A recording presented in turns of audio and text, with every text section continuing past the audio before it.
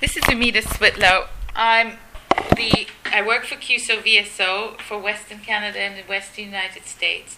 And today is the 30th of September. And I'm sitting with Dr. Cyril Belshaw. And I've heard your name from a few people.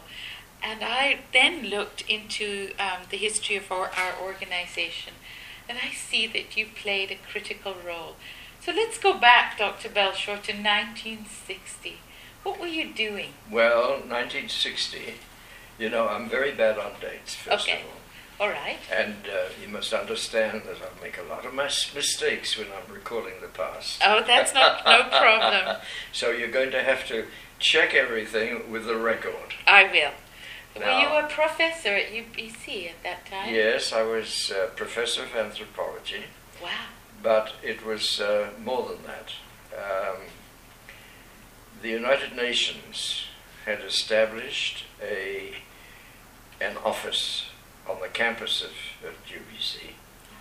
It was called the United Nations Center for... Technical Assistance Board.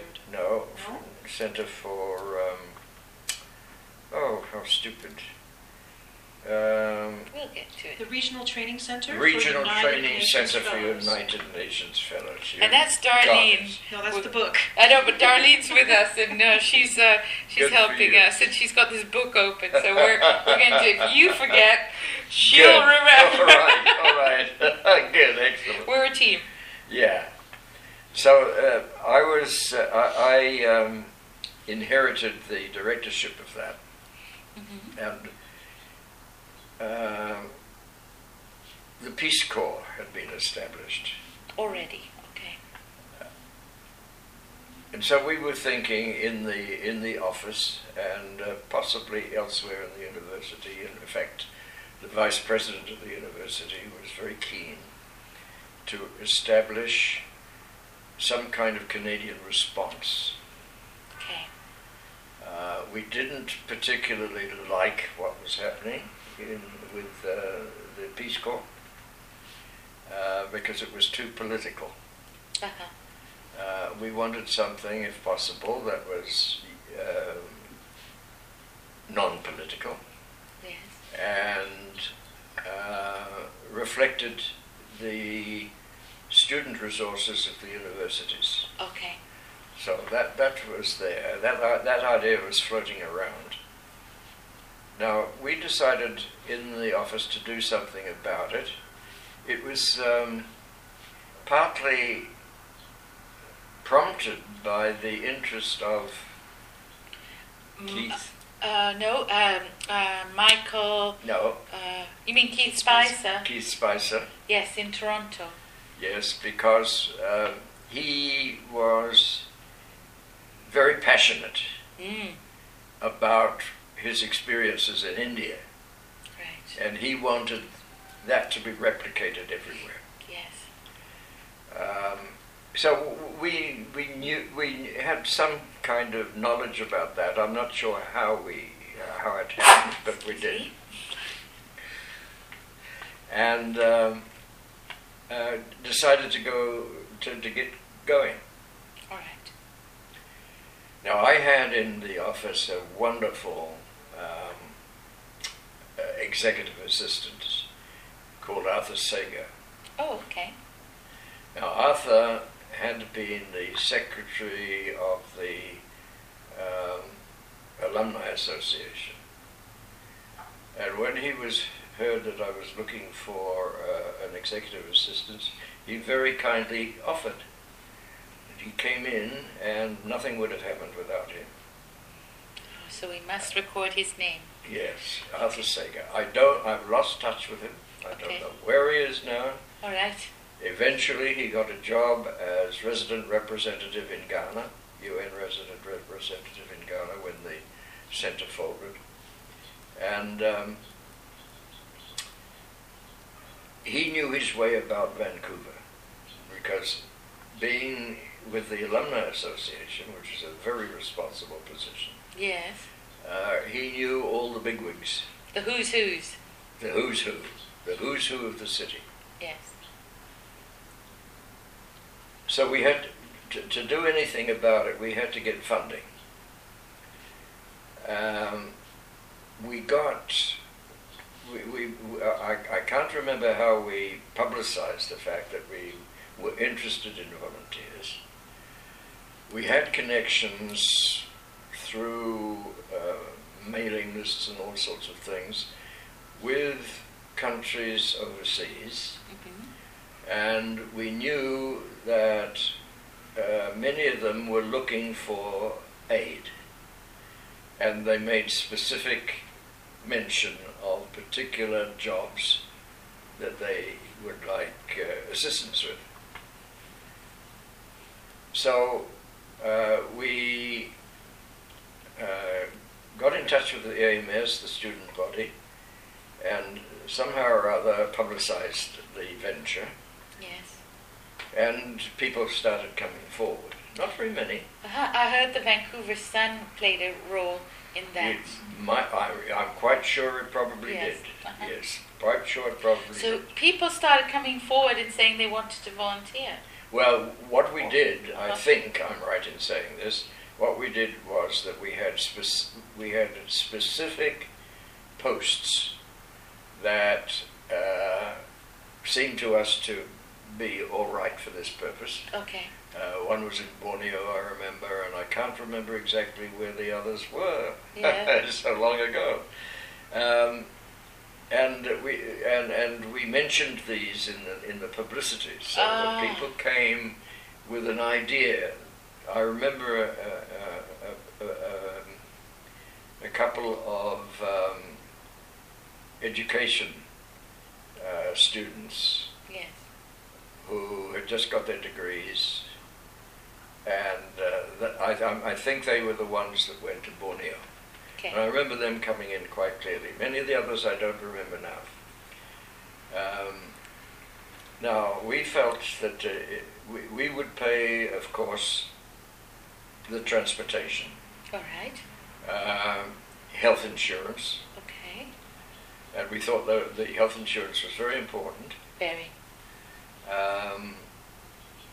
And communicated the existence of these volunteers Yeah. to the authorities in the receiving country. Yeah. And we made it very clear to both to the volunteers and the people in the receiving country that they were to work at local wages Yes. and be supervised by a responsible person and work with that person.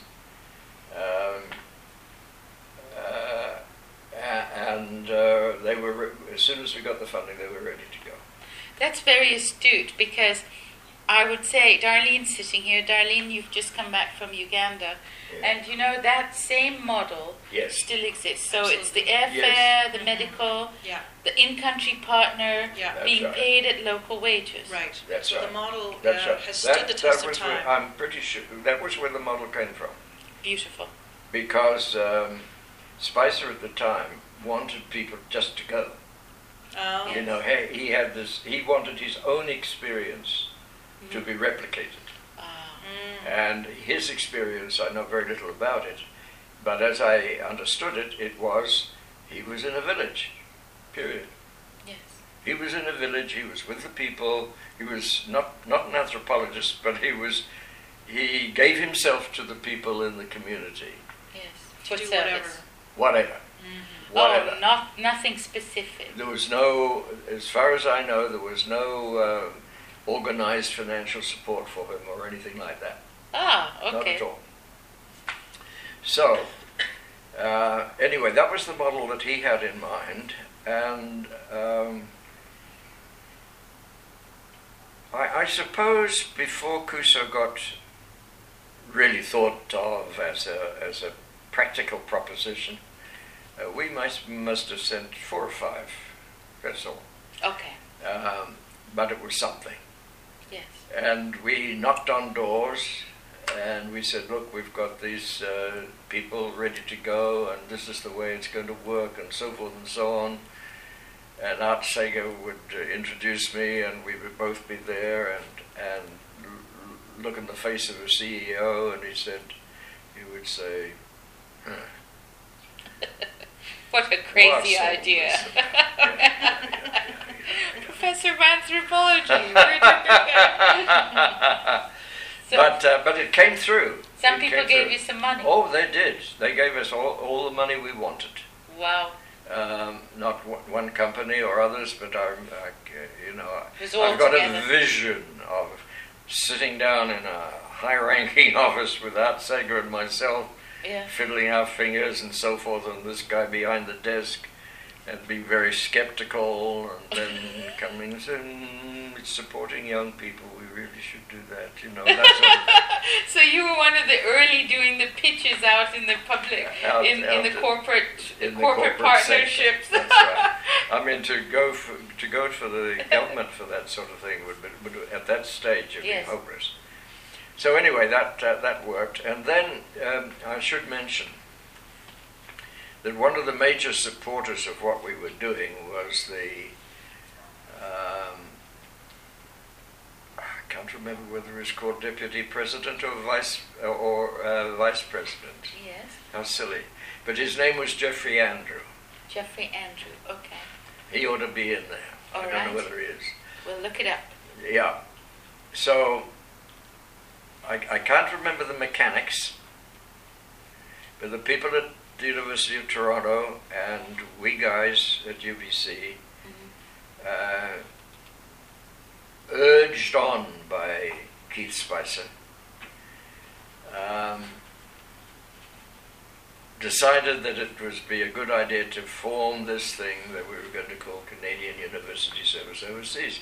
By the way, the British had already got into something like this very strongly. VSO, right? Yes. Okay.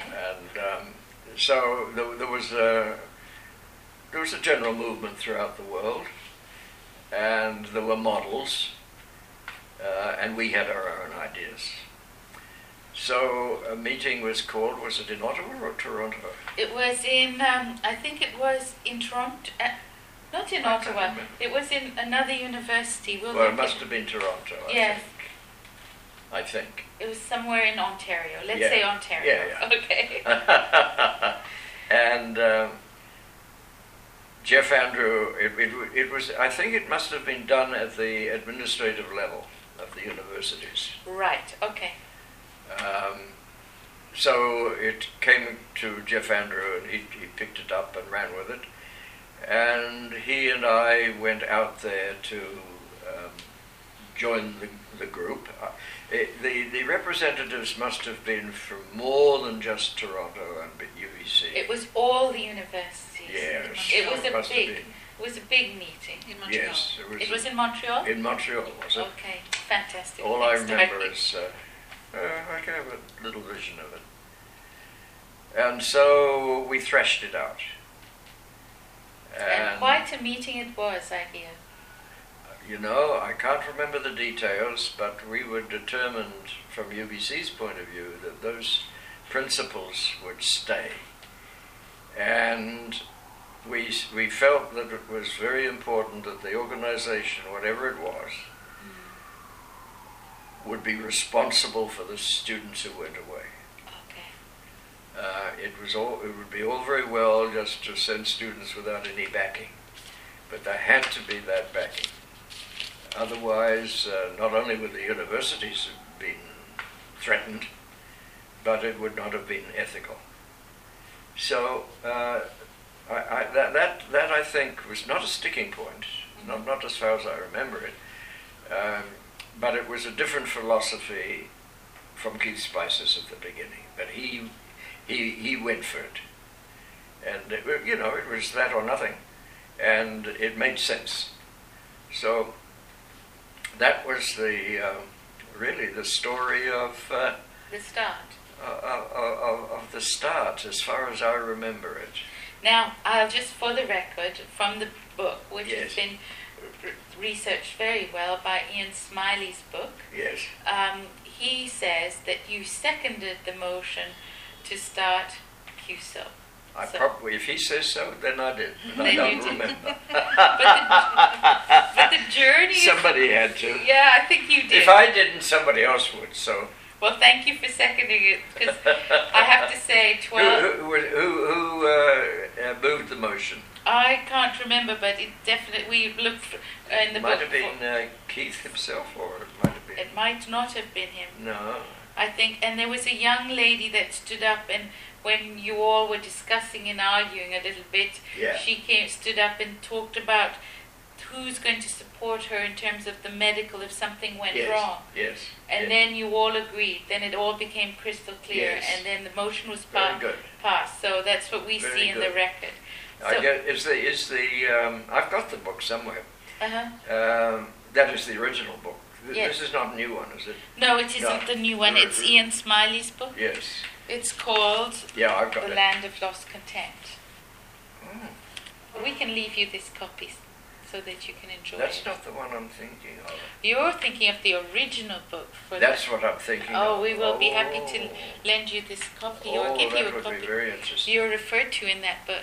Very. And so we move along, and CUSO starts, Yes. and then you're not so closely involved, No. but then you become involved again, and it has something to do with, is it Thailand? Mm-hmm. You Yeah. come back in, and you're somewhere in Thailand. Yes, Let I me was. read what it says about you in Thailand, so that you remember. Okay? All right. Okay. In 1965, he was in Thailand working with the United Nations Technical Assistance Board in Bangkok. Yeah. Seeing British and American volunteers at work and aware of the country's manpower gaps, he wrote to Ottawa suggesting that CUSO investigate program possibilities. So Oh, apparently you were very important in getting that entire Thailand refugee projects going. And completely forgotten. you've forgotten that, but you know what? We want to thank you for that. Well, you see, I've got all my archives in this other room, not all of them, Yes. and I am slowly going through them, Are you? photograph by photograph, piece of paper by piece of paper, and putting them onto my hard drive. Oh, as my. a matter of preservation. Okay. And then part of the object of that is to put a good deal of it onto my web page Okay. so that it's available. All right. So if All you these things I've forgotten. okay, so if you bump into anything to do with CUSO, It's Let me very know. unlikely within the next 2 years. well, when you can, when you can. But yes, definitely. So it's it's an honor to sit with somebody that had the vision to think about partnerships and support for the students. I wanted to know about your history as an anthropologist. Can you tell me what was your focus as an anthropologist when you worked Well, in that field? I began as an economist, Oh, all right. and I wanted to have a degree combined in economics and anthropology because of my experience as a colonial civil servant in the Solomon Islands. You were in the Solomon Islands? That's right. That was Oh. my beginning. Oh, wow. And I wasn't able to. So I just did anthropology because I had no anthropology. And my interest was in economic development, so-called. Oh, okay. International aid. All on the basis of culture and social structure and social organization. And that was what I was pushing. And my field work was in New Guinea, In Papua New Guinea? Papua New Guinea, yeah, Okay. and Fiji, and they were my main Fiji, field work times very early on. All right. And then I moved more into international organization and scholarly links abroad. And that got me involved with the International Social Science Council, the International Union for Anthropological and Ethnological Studies, and the, what else, UNESCO, and so on. Oh, wow. And that took me all over. And then I became editor of the main journal called Current Anthropology. And that gave me a very large travel grant. So the journal had a very, very unusual application with a determined presence in countries outside of North America and Europe. So we had a lot of contact with the Soviet Union, we had a lot of contact with Africa and Asia and so forth. And the travel grant was to enable me to visit anthropologists in all those different places. So that kept me going. Boy, that's good. So that is the sort of background. Okay, so can I trouble you, since you mentioned Papua New Guinea, and we're building our 50th website, and we're going to spend a little bit of extra time on Papua New Guinea. Oh. And I wondered, what year were you an anthropologist in Papua New Guinea? Do you remember? 1952 to 3. My Blink. Goodness. I wasn't born yet. So, Papua New Guinea, 1952-53. This was one of the first studies of urban anthropology. I was studying a very large community on the outskirts of the capital, Port Moresby. And curiously,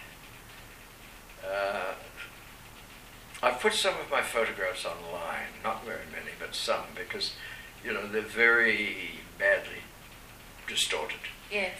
And all of a sudden, I got emails from people in the community who at my time didn't even have cameras. Oh, so we'll continue on in a moment. Thank you.